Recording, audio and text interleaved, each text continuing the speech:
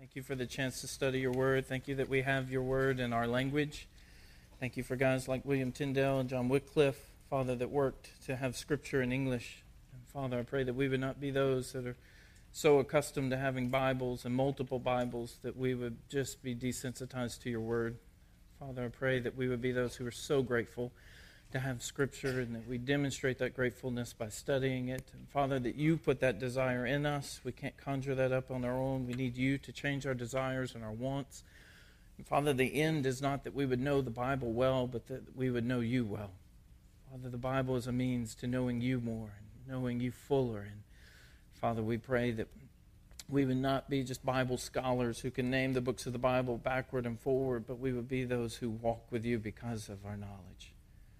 Father, we pray now for the preaching of your word, that you would anoint it and that you would feed us and you would change us. And as we move and transition from our study in Galatians, and we thank you for that. Thank you for what we have sung, that our only boast is in Christ. We've sung that, and that's what we saw in Galatians. We have no hope of righteousness.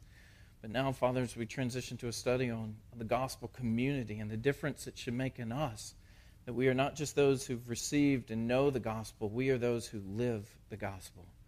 And Father, I pray that we would not just have in our minds that Christ has saved me, but that Christ has saved us and our responsibilities to one another as a congregation. Father, we pray that this would be a gospel-centered church, a Christ-centered church, and that it would be evident not just on Sunday, but Father, in the way we live Monday and Tuesday and Wednesday, and the way that you're advancing your gospel through us in this city, to the places we go to school every day, to the places we go to work, and to the places we live. Father, that our schoolmates, that our workmates, that our neighbors would be impacted because of the transforming gospel that's advancing in us and through us. Father, would you please build a healthy church? And would you use today to help us grasp the relationship between the gospel word and the gospel community? And use today as just a beginning of what the gospel community looks like. Show us from your word, and then by your Spirit, help us to live these things out. It's in your name we pray, Jesus. Amen. One of the great pictures of the gospel is that we've sung. We would never come to Christ. We are darkened in our understanding. We're alienated in our mind. We would never seek him. The problem is we have to be as holy as God is. But the Bible says that we fall short of this because of our sin. And so the incredible picture of the gospel is that God did what we could not do for ourselves. He sent his Son Christ not only to bear our punishment, which is the very wrath of God, but also then to clothe us with righteousness. So that all we need, all God expects, and he says, be holy as I am holy. There's no way that could happen on our own. All that God expects, he provides for us. He sent his Son to be the substitute to take the wrath that you should deserve. I have a feeling if you meditated on that each day this week, it would make a difference in your day. If you meditated on the fact that Christ bore the wrath of God that you should have borne, and that Christ died the death that you should have died, it'll probably make a difference in what you do that day. You'll probably find the strength of Christ to live it out. The problem is that's where a lot of folks stop with the gospel. We have shrunk the gospel in our day to where it's just a presentation to give you facts about Jesus and the cross and then get you to invite Jesus into his heart. We have shrunk the gospel, but that's not where the gospel stops in the Bible. You see, the gospel is there's one message. God created all things. Sin entered the world, and now God is recreating all things. If you see salvation or the gospel, if you see the gospel as primarily the salvation of sinners, then you'll miss that the gospel is also about recreating humanity. He's recreating a people for his name. So the place that was first set up was Eden, right? And they got booted out of his place. God said, I will have a people. And he said that to Abraham, and he produced descendants. So God has a people, and God has a place, except for now, we are the place. We are the dwelling place. We are the sanctuary. And what the gospel pictures is what's just said and what we've just sung. All the commands that we obey is not from our own strength, but only because of Christ. You know how you turn from sin? Christ. You know how you're in a hotel room at Mississippi State and you don't watch HBO? Christ. Christ. It's not flesh. It's not human things. It's Christ. So what's happened is to a detriment. We've presented the gospel and then basically, in some ways, said, now the rest is up to you. And friend, that's not the message of the Bible. If the rest is up to us, then we're without hope. Because the message of the Bible is Christ took our place. He bore the wrath. And Christ gives us all that we need every day. We cling to Christ. And in so doing, we should look different. We were created in Christ Jesus to do good works, which He planned before the foundation of the world. So there should be an impact, right? We should look different. So after we encounter the gospel, we should live the gospel. But for those of us who've understood that the gospel is just to be received, and then we go on with our life, then you're probably missing the fact that the gospel is to be lived. The gospel is to be lived. What would you say about a church or a congregation who knew the gospel and proclaimed the gospel but didn't live the gospel? What would you say about them? I would say they're in trouble, right? If they know the gospel and proclaim the gospel but don't live the gospel, they're missing it, right? Evangelism is best done out of the context of a gospel community whose corporate life demonstrates the reality of the word that gave her life. So let me say that in another way. Evangelism is best done out of the context of a gospel community where our corporate life demonstrates the reality of the gospel. I wonder if that's true of us. Well, before we launch further, let me do a pop quiz to give you some running room. We've been studying that Galatians, in a sentence, salvation is in Christ alone, by grace alone, through faith alone. All right, so in honor of school starting, we're giving a pop quiz. Salvation is in Christ alone, by grace alone, through faith alone. This is what we've been studying. Let me go way back on you. If I were to ask, what's my purpose? Do you know what the answer to that would be? Yeah, there it is. Glorify God. All right, what's my purpose? Glorify God. You're going to see that. If you haven't looked in Romans 15, you know why the Gentiles have received mercy? That they may glorify God. That's what it says in Romans 15:8. So what's my purpose? Glorify God. This is how we do it. And most of the time, I love it because it's the only time you'll see 70 and 80-year-olds in a Baptist congregation lift their hands simultaneously. So it's one of my favorite parts, right? How do we do that? By knowing Him, obeying Him, enjoying Him. How long? Forever. There you go. So look how well you know. Look at all that you know already. Our purpose is to glorify God, and we do that by knowing Him, obeying Him, enjoying Him forever. We learn that justification is that God declares me righteous. How? In Christ. In Christ. Justification is that God declares me righteous in Christ. But let me give you two more. We're going to pull back, all from this year. All right? So in the very beginning. In your presence is what? Fullness of joy. Good. At your right hand are pleasures evermore. That's Psalm 16:11. If you're lost and don't know what that is, it either means you haven't been here with us, or it's your first Sunday, or maybe you've been here with us and you just tune out when I start talking. So, in your presence is fullness of joy. At your right hand are pleasures evermore. And what we talked about at the very beginning of the year is the greatest place to pursue satisfaction is in God. And the more satisfied we are in God, the less we'll choose sin. The less we'll choose sin. And in His presence is fullness of joy. When you get on the campus at LSU, there are going to be lots of things that are going to tempt you to say, there's a lot of joy in this, but don't be fooled. The greatest joy is in the Lord. The greatest, most satisfying, longest-lasting joy is in the Lord. All right, students, I don't know if we can pull this out or not, but we did do Disciple Now based on Romans 12. And should the Lord give us the next, 87 weeks, we're going to be in Romans 12 just for a little bit.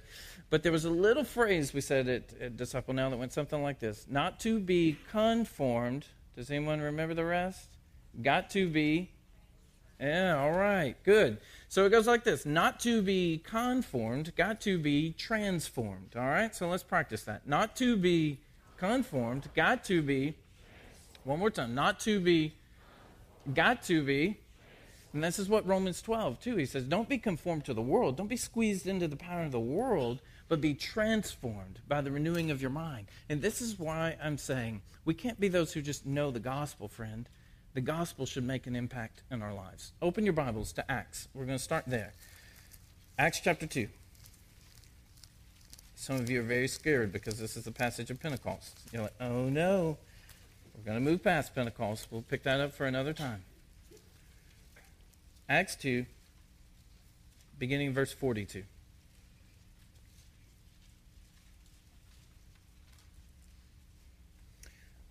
Many of us know this passage. We've heard it a million times. I hope that we'll live it. Acts 2, verse 42. And they devoted themselves to the apostles' teaching and fellowship, to the breaking of bread and the prayers. And all came upon every soul. Many wonders and signs were being done through the apostles. And all who believed were together and had all things in common. And they were selling their possessions and belongings and distributing the proceeds to all as any had need. And day by day, attending the temple together and breaking bread in their homes, they received their food with glad and generous hearts, praising God and having favor with all people. And the Lord added to their number, day by day, those who were being saved. I just thought it would be important to go to the first church, right? Let me ask a question. Did the gospel make an impact on the first church?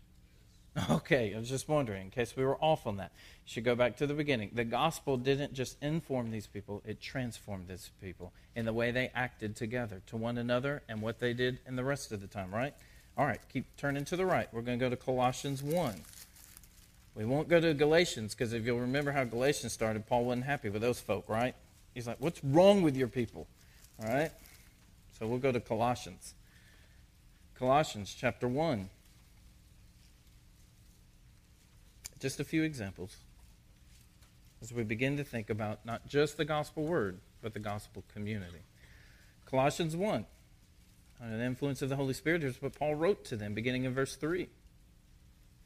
We always thank God the Father of our Lord Jesus Christ when we pray for you, since we heard of your faith in Christ Jesus and of the love that you have for all the saints, because of the hope laid up for you in heaven.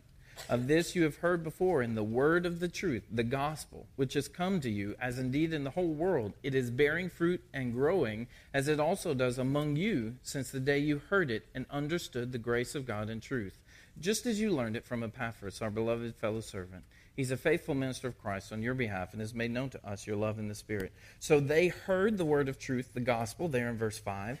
And the gospel was bearing fruit and growing in the whole world, but it was also bearing fruit and growing where else? It says in verse 6, as it also does, where else? Among you. Since the day you heard it and understood the grace of God in truth. The gospel was advancing in them and through them. Did the gospel make a difference in this community? Yes. So the church at Colossae, the gospel made a difference. It transformed what they did together and what they did with those outside of the community. It made a difference. It wasn't just information. Let me show you one more, and then we'll move ahead. 2 Thessalonians. Keep turning to the right. If you're unfamiliar, just a few pages to the right. The church at Thessalonica.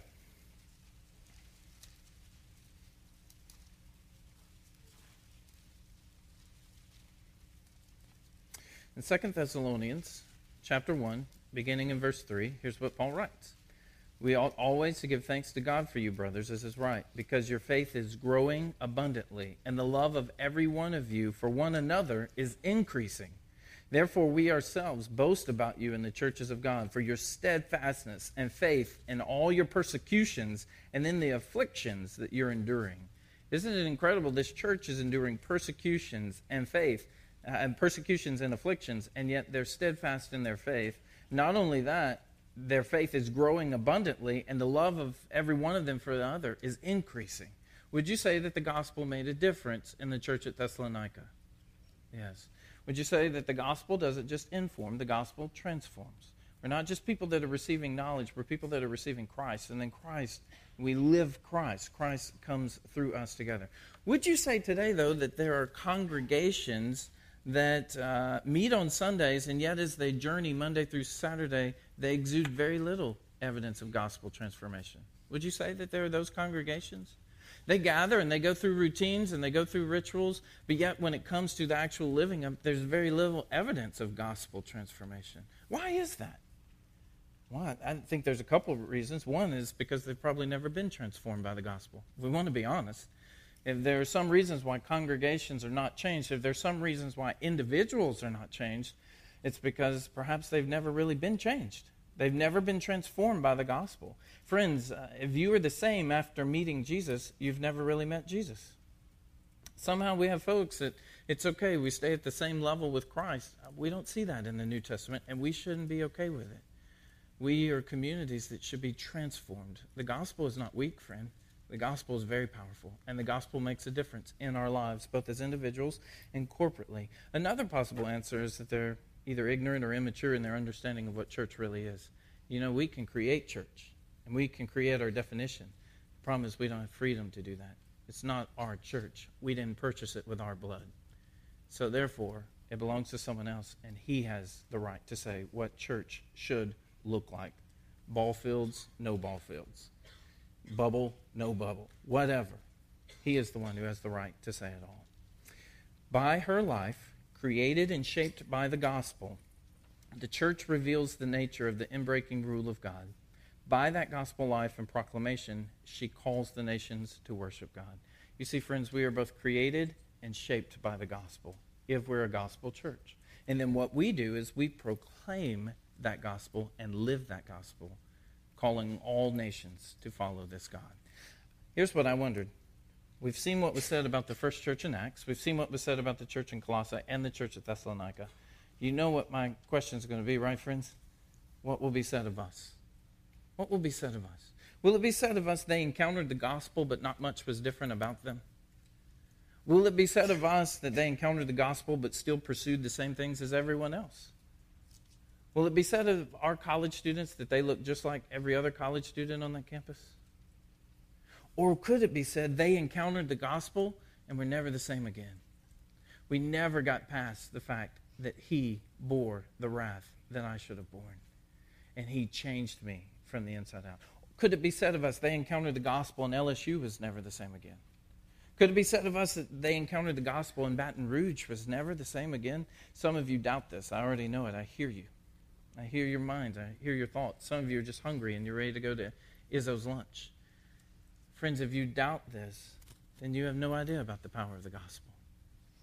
You have no idea of what God can do through people that are yielded to him. Will they say this? We can see the reality of the gospel in the way their congregation embodies it. Will they say that of us? Do you think this is just for super churches? Or do you think this is actually what church is supposed to be? I want to be very clear, friends. This isn't super church. This is church. This is the definition. This is what it should look like. We started this year with a focus on two things, the gospel word and the gospel community. So if you're here today, this is a great time for you to be. You want to know what we're going to be about. We're going to be about the gospel word and the gospel community. And we've been studying in Galatians the gospel word. How many of you would say we encountered some bit of what the gospel word is about in Galatians? For a very long time. It was a resounding gong, right? It kept going on and on and on. What we want to see also is what the gospel community looks like. And here's why we're not free to think on God or church in any way we would like. If you think on God in any way you want, I just warn you, that's idolatry. We're not free to think on God any way we want. We're free to think on him as he's revealed himself from his word and also about his church. And here's why church is important and not just BCM. Because Christ loves the church, and Christ has a plan. The Father had an eternal plan before there was the world. He had an eternal plan for the church. That's what it says in Ephesians 1. Ephesians 2 says that Christ purchased the church. And Ephesians 2 and 3 says that the Spirit empowers the church. So the Father planned, the Son purchased, the Spirit empowers. The church is pretty important to the Trinity. It should probably be important to us, right? So he has a plan for it, and we want to get in on it. I never forget this as a pastor. It's his church, his plan, his power, his funds, his people, his glory. I will not give an account for how creative I was. I will not give an account for how culturally relevant I was. I will give an account for being an overseer and a shepherd who led his people to his word and lined his church up as best we could to what his plans were for it. And you know what? You will give an account for that as well. If you are a member here, you will give an account for our stewardship as the time that we're called the people of Crosspoint. You will give an account as well. So we should want to figure out what does the gospel community look like. We saw a little bit in Galatians. As we closed out in Galatians 6, we saw a little bit about the gospel community. The gospel community is one in which the word is taught, and then we sow to the Spirit, and then we do good to everyone. You remember that passage where we do good to everyone, right? He said particularly the household of faith. And some of the things that we saw in there about the gospel community, some things that were true was that when someone sins in our midst, we restore them. We don't condemn them. All right? So we have restoration, not condemnation. That's true of the gospel community.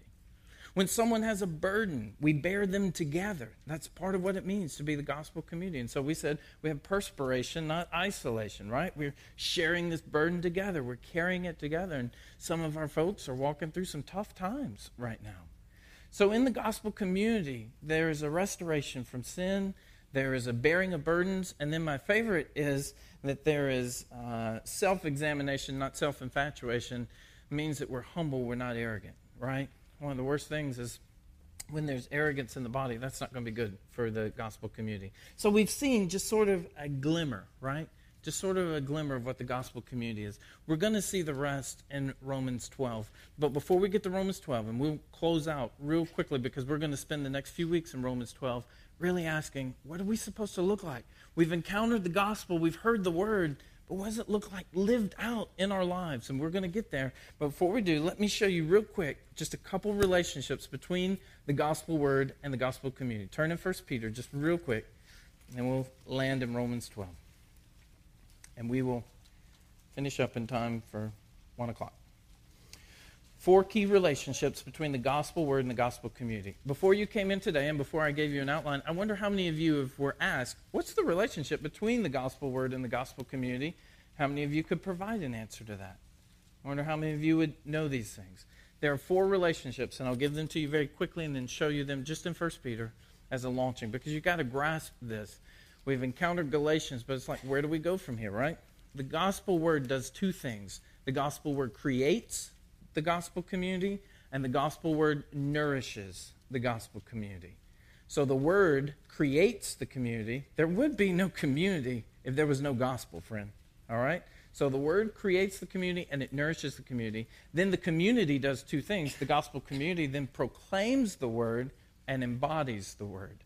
These are 4 simple, there are many more, right? But these are 4 simple ones to kind of help us grasp how does what we're learning relate to what we're living. So the gospel word creates and nourishes the community. The gospel community then proclaims and embodies the gospel word. In 1 Peter, here's what it says, beginning in chapter 1, verse 23. Since you have been born again, not of perishable seed, but of imperishable, through the living and abiding word of God. You want to know what happens? You want to know how spiritual life comes? It's because God's Spirit uses God's word in our lives. He uses the word to jumpstart and cause life to be in us. John 5:24, truly, truly, I say to you, whoever hears my word and believes him who sent me has eternal life. Romans 10:17, so faith comes from hearing, and hearing through the word of Christ. Ephesians 1:13, in him you also, when you heard the word of truth, the gospel of your salvation. James 1:18, of his own will he brought us forth by the word of truth. Does anyone see a resounding topic? Is there anything that was repeated in there? You understand? This is why we've got to grasp, this is why Scripture is so important as we do evangelism. Friends, it's not just trinkets and stories that God uses to create spiritual life. It's his word. And so through the gospel word, he creates life. I don't know if you've ever been grateful for your salvation experience, but I can tell you 5 things you should be grateful for today of that experience with God. Here's the first one. God gave you ears to hear the gospel. Number 2, God gave you the ability to respond to the gospel. Number 3, God prompted that person to share the gospel with you. Number 4, God empowered that person's sharing of the gospel. All right? Number 5, God gave the gospel. All right? So 5 things you should be grateful for. 1, God gave you ears to hear. God gave you the ability to respond. God empowered the person. God put a burden on that person to share. And then God empowered it. And then, in all of that, it's because God gave the gospel, right? So the word is what creates life. If there were no gospel word, there would be no gospel community, and we could actually go home. There would be no reason for us to gather, friend. There would be no hope. Then the word nourishes the gospel community. How many of you have ever drank muscle milk? Anybody ever? Have you seen that stuff? It's like high protein. Susan, I'm loving it.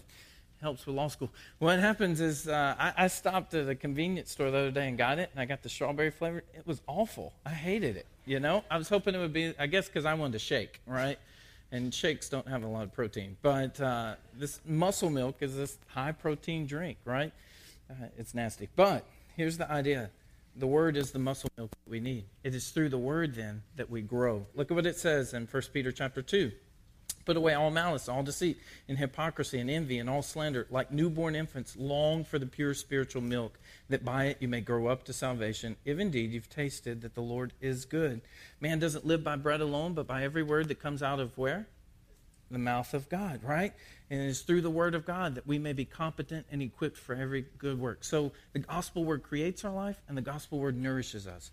Then, the flip side, we proclaim then the gospel word, and we embody it. Look later on in 1 Peter chapter 2, verse 9. You're a chosen race, a royal priesthood, a holy nation, a people for his own possession, that you may proclaim the excellencies of him who called you out of darkness and to his marvelous light. The gospel is a message. It's good news. Evangelion means good message. What's it mean? All right, evangelion means good message. That's why we can't just have lifestyle evangelism. Friend, there's a message that has to be proclaimed. We must speak the good word. That's why there must be proclamation. The reason any of us came to Christ is not because someone just looked a lot like Jesus, right? It's because they shared about Jesus with us, right? So we must have a proclamation. He says, you know why you've been created a people? That you may proclaim the excellencies of him. He then goes on and says that we should embody these things. He just says in verse 11, Beloved, I urge you as sojourners and exiles to abstain from the passions of the flesh, which wage war against your soul. Keep your conduct among the Gentiles honorable, so that when they speak against you as evildoers, they may see your good deeds and glorify God on the day of visitation. So here it is again, and then we're going to move to Romans 12. The gospel word creates us. We wouldn't have spiritual life if it weren't for the word.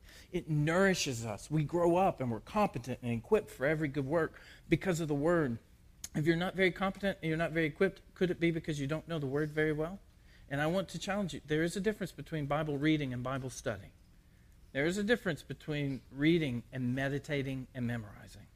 And there's one thing I can't do as a pastor. I can't do it for you. I beg God for it all the time. And we still have folks that aren't very dedicated to studying the Bible, and we still have folks that aren't very dedicated to memorizing, but there are some folks who are.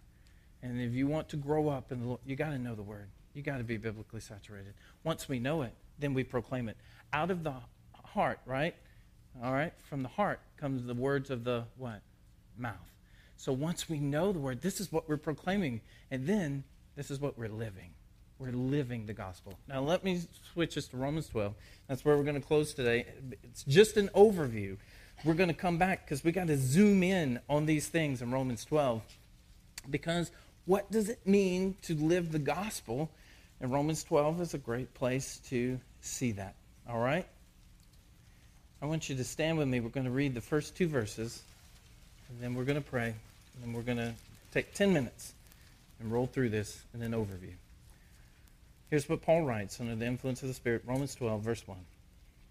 I appeal to you, therefore, brothers, by the mercies of God, to present your bodies as a living sacrifice, holy and acceptable to God, which is your spiritual worship.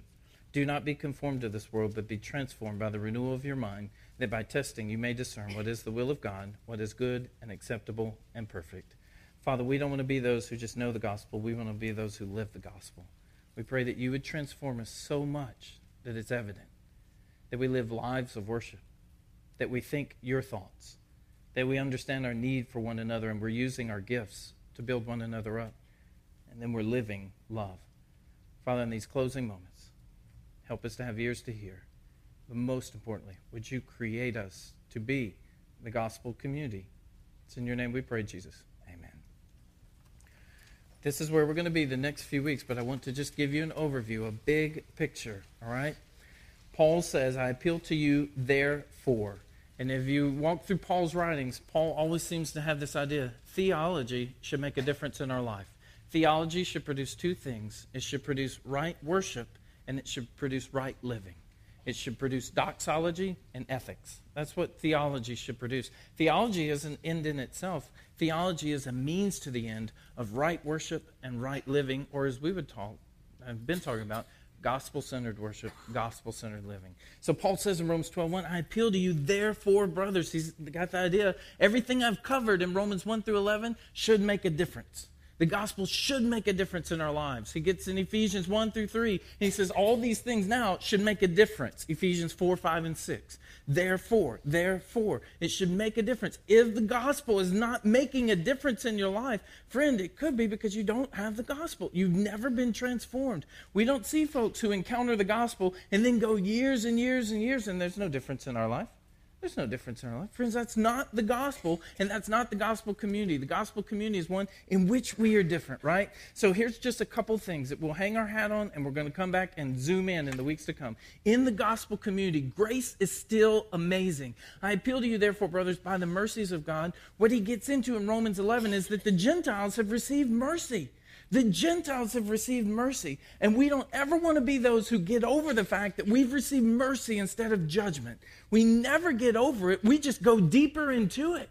We want to understand it more and more and be grateful so that our hearts are kindled, right? If you want to love God passionately and others rightly, meditate on the cross constantly. Here we have received mercy, and there's no doubt we were those that were separated. But why have we received mercy? I've already told you that in Romans 15.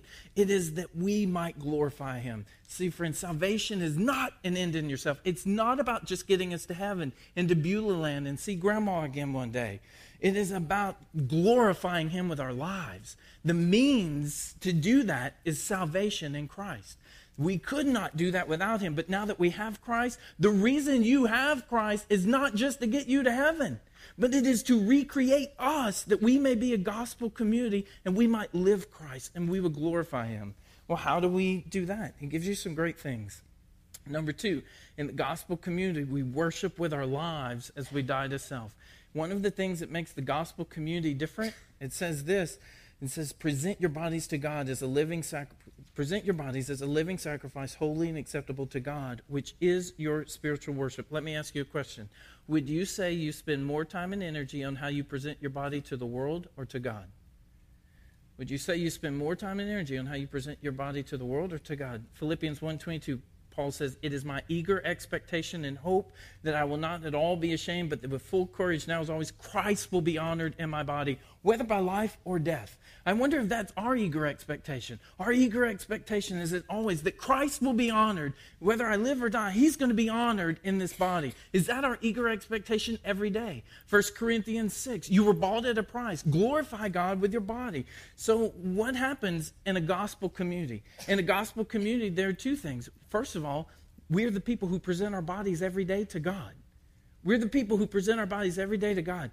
Our eyes, our mouths, our ears, our hands, our minds, our thoughts, our feet, they're weapons for more joy in God, not just to satisfy our urges.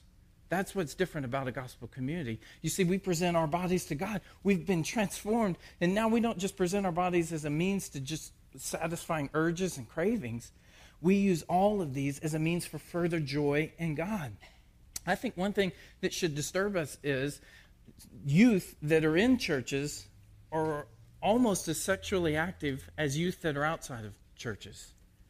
I think that should disturb us.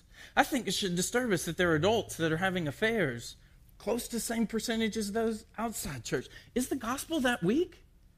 Has the gospel really failed to transform? Or could it be that the reason our teenagers are presenting their bodies to one another is because we have not taught them and modeled for them how to present our body to God?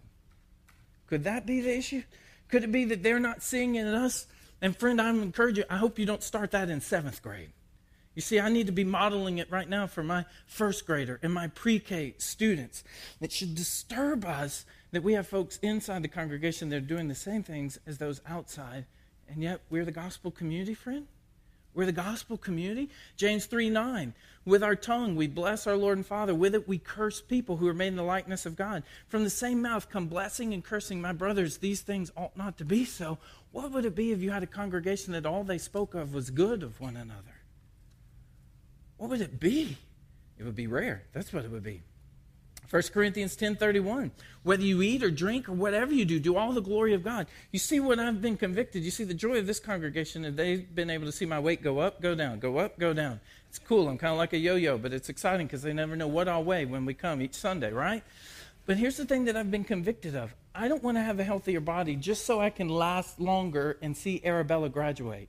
I want to present my body to God so that if he has a task he needs me to do, it's not my body that disqualifies me.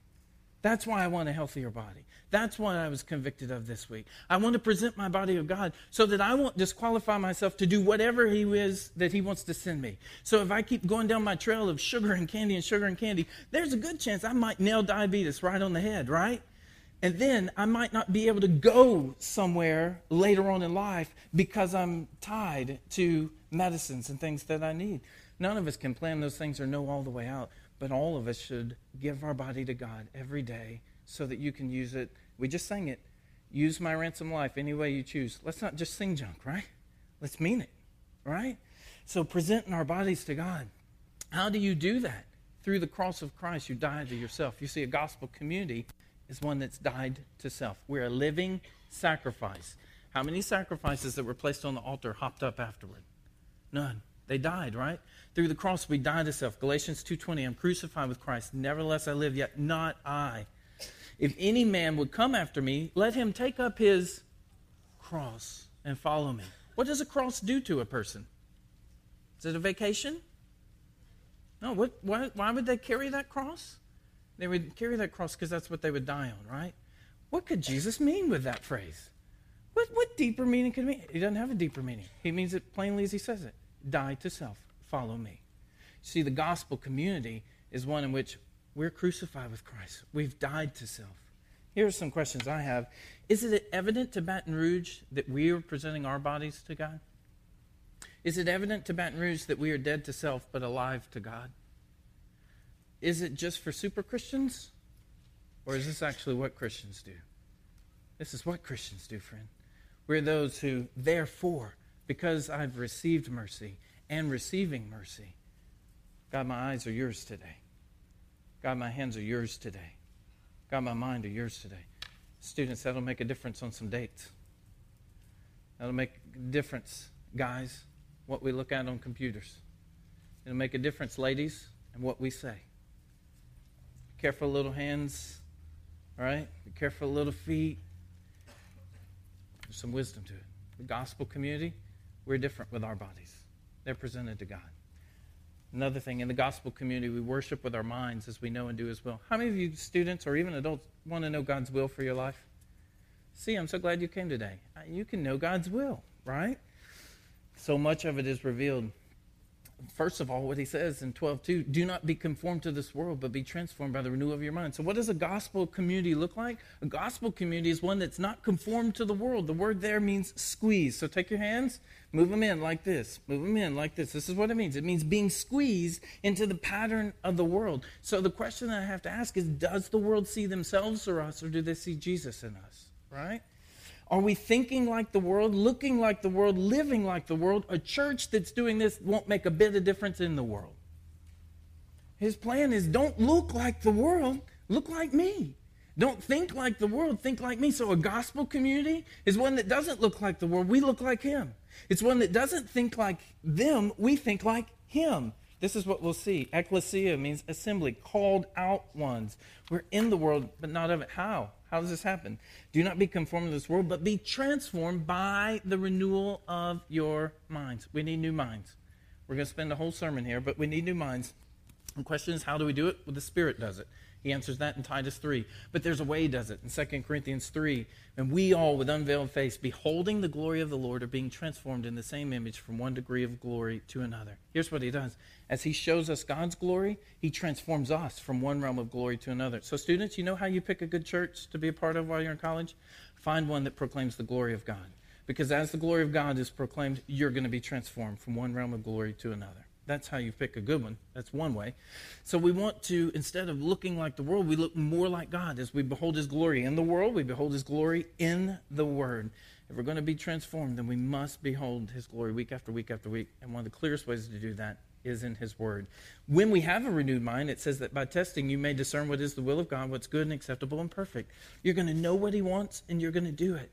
We're going to set our minds on things above. Some of us, we've been there. We want to know the mystery things. Some students, when they're praying about where to go to college. God, where do you want me to go to college? And they're walking around. Where do you want me to go to college? They trip on a Pepsi can, right?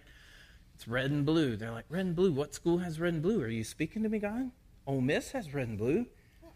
But friends, it's not God's will for anyone to go to Ole Miss, right? And so this is the measure. We do this stuff, right? He says you're going to know what God wants. You're going to know it, right? So here are my questions. Do we look like Baton Rouge, or do we look like Jesus in Baton Rouge? Are we increasing in our knowledge and love for God as we behold His glory? Friend, if you're never in His Word, you're probably not increasing in much. It's how it is. It's up to you. You're not going to give an account to me, friend. You don't even present your body to me. You present your body to Him. I'm just a messenger. I didn't write Romans 12. Is it evident to Baton Rouge that we are setting our mind on things above? That we are preparing our minds for action? That we are taking every thought captive for Jesus? Or does He not mean for us to do any of that? Friend, it's been said, right? We know people who are too heavenly good to be earthly minded. I don't know anybody like that. I don't know anybody who thinks too much about heaven. I know a lot of people who think too much about earth. But if we thought more about heaven, if we set our mind on heaven more, I have a feeling we would be very much earthly good that day, right?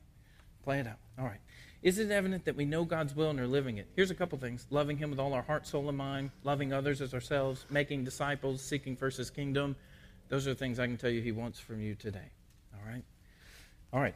Quickly. In the gospel community, we worship together as we serve one another with our gifts. When we have a renewed mind, the very first thing we can discern what God wants. And the very first thing He says in the next verses is, don't think more of yourself than you should.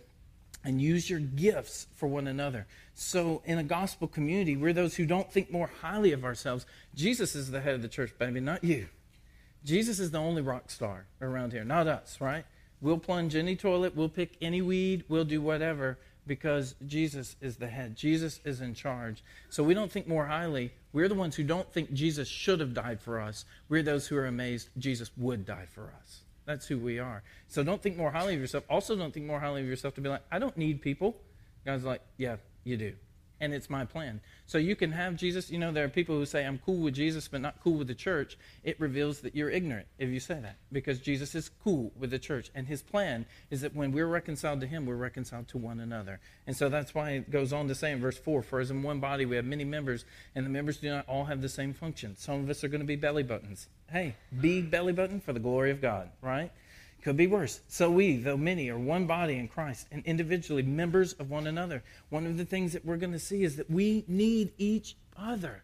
We need one another doing our part. When you don't do your part, you hold us all back. And then he goes through gifts, having gifts that differ. In verse 6, according to the grace given to us, let us use them in prophecy in proportion to our faith, of service in our serving, the one who teaches in his teaching. He just lists a whole bunch of gifts. We're actually going to have a bit of a teaching on the gifts. That's going to come in this time because we need to know. Many of us don't know what our gifts are or how we use them or what that looks like. We're going to do just a little bit of focus on that. But here's the biggest question. Students, I want to encourage you. It's not just what can I get from a church. It's what can I give to a church. That's the idea. When you have a renewed mind, a gospel community is not one who's just getting stuff. We're giving to one another as we use these gifts that he has given us. And we see that. I call it in one sense the Doc Wilson principle. You know, Titus 2. Students, you want to go to a church that offers you a chance, Titus 2, where the older men teach the younger men, the older women teach the younger women. And the reason I say Doc Wilson is because if you don't know Doc, and I've shared this before, but Doc's wife had a stroke. And for the next 7 years, he was so faithful to take care of her. She had another stroke. And for the next 7 years, he would go 3 times a day making sure she was fed. And he was faithful to her all the way to the end of her life. That's a man that you want to be with, to know what it means when you say in sickness and health. That's a man that you want to mentor you. That's a man that you just want to hang out with. But if you go to a church and all they let you be around is just college kids, then you're missing it. And you're missing what God's planned for the churches. And that's why we try to be as intergenerational as we can. I remember one of my favorite nights of being pastor of Crosspoint is when we would set up the round tables in here on Wednesday nights and seeing Doc sit at a table with 7th grade boys. It was one of my favorite nights. And so it happens all along. Some of our older ones are mentoring some of our younger ones in its midst. That's what it should be. That's what God wants. We know that we worship together. All right, here's the last one. In the gospel community, we live love. In verse 9, let love be genuine. And then he goes through a list. Abhor what's evil, hold fast to what's good. Love one another with brotherly affection. Outdo one another in showing honor. Do not be slothful in zeal. Be fervent in spirit. Serve the Lord. Rejoice in hope. Be patient in tribulation. Be constant in prayer. Contribute to the needs of the saints and seek to show hospitality. Bless those who persecute you. Bless and do not curse them. Rejoice with those who rejoice. Weep with those who weep. Friends, this is the gospel community. This is what it looks like. How we relate to each other and how we relate to those outside of it. Now, all this list of presenting our bodies to God, having new minds, using our gifts to one another, and then especially if someone does something to you and instead of cursing them back, you bless them. How do we do all of this? And the answer is at the very beginning of the passage. Go back to Romans 12, verse 1. I appeal to you, therefore, brothers, by the mercies of God. Do you know how we're a gospel community, friends? God's mercies. God's mercies. Where we started when we sang. We don't obey his commands in our own strength. If we didn't have his strength, we couldn't obey his commands. So we do all of this by his mercies. All that God expects from us, what's he do? He provides for us. All that God expects from us, he provides for us. The gospel is not just for salvation. The gospel is for sanctification. And this is the incredible picture. How many of you know when God's mercies are new? How often are they repeated? Anyone got a wild guess? Good. Lamentations 3. The steadfast love of the Lord never ceases. His mercies never come to an end. They're new every morning. Great is your faithfulness. So here's the important part, friends. If we are not living as the gospel community, it's not because God has failed to give us his mercies. It's not because we don't have what we need. It's because we're not clinging to it. Are you as concerned about each other's sanctification as you are your own? Are you realizing it's not just Jesus saved me, Jesus saved us? And collectively, we want to be the gospel community. We don't want to just come in here. If you want to come in here week after week and just learn more stuff, friends, that's not the point. The point is not information. The point is transformation. We're not studying Psalms just so we can be Psalm scholars at the end of our study in the next few weeks. Pretty sure we won't be. But number two, we're studying Psalms that we can know God more. We can know how to pray to him better. That we can know what it's like to cry out to him. We studied Galatians not to get to the end of Galatians, but that we might be changed, right? So as we conclude, here's my question. Do we look like this? Do we look like this? Are we praying and asking God to produce this in us? You know what I would encourage you? I would encourage you to read Romans 12 and pray through it and say, God, produce this in me. Help me today present my body to you. God, help me to think like you, not be conformed to the world. God, help me to use my gifts to build up my brothers and sisters today. Father, help me to hate what's evil. You take 9 through 21 and pray through it. It'll make a difference in our day, friends. College students, do you want to be part of this type of community? Because this is where we're aiming. So the upcoming series is going to be an exposition of Romans 12. We're going to come back. We're going to zoom in on these things. All right? What does it look like when we collectively live the gospel? Because the gospel doesn't inform, friends. The gospel transforms. And I have no interest in us being a congregation that's like so many others that proclaim and talk about the gospel, yet our lives don't look any different when we pull out of this parking lot. How can that be? How can that be? Father, thanks for today. Thanks for the chance to encounter your word. Sort of an overview sermon, Father, of all these things. But Father, we've seen the church in Acts, the very first church, and they were not the same after they encountered the gospel. We've seen the church at Colossae, and it was not the same. We've seen the church at Thessalonica, and it was not the same. Yet, Father, in our own day, we see folks who claim to have encountered the gospel, and they seem very much the same. They look a lot like the world. Father, we have one life here. We have one season here. So we don't want to waste it. Father, we don't have the freedom to define church. You have defined it. What you're telling us is that what you've done for us should make a difference. There's a therefore. It should make a difference.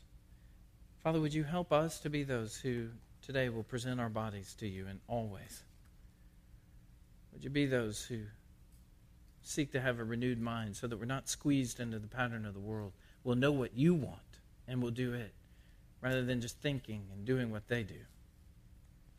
Would you help us to be those who have a right estimate of ourselves and understand that we need each other and that we use our gifts for one another? and for your glory. And then, Father, this whole list of characteristics that you've given, that we would hate evil. Father, we do not hate evil enough. Otherwise, we would not choose sin as often. God, would you produce your hatred for evil in us, that we would hate sin? Father, would you produce brotherly affection? Would you produce zeal in us? All of these things are only going to be possible by your mercies. So would you take the next few weeks, should you give them to us, Father, and teach us what it means to be the gospel community, but help us not just be informed, but to be transformed and to live these things. Father, change us.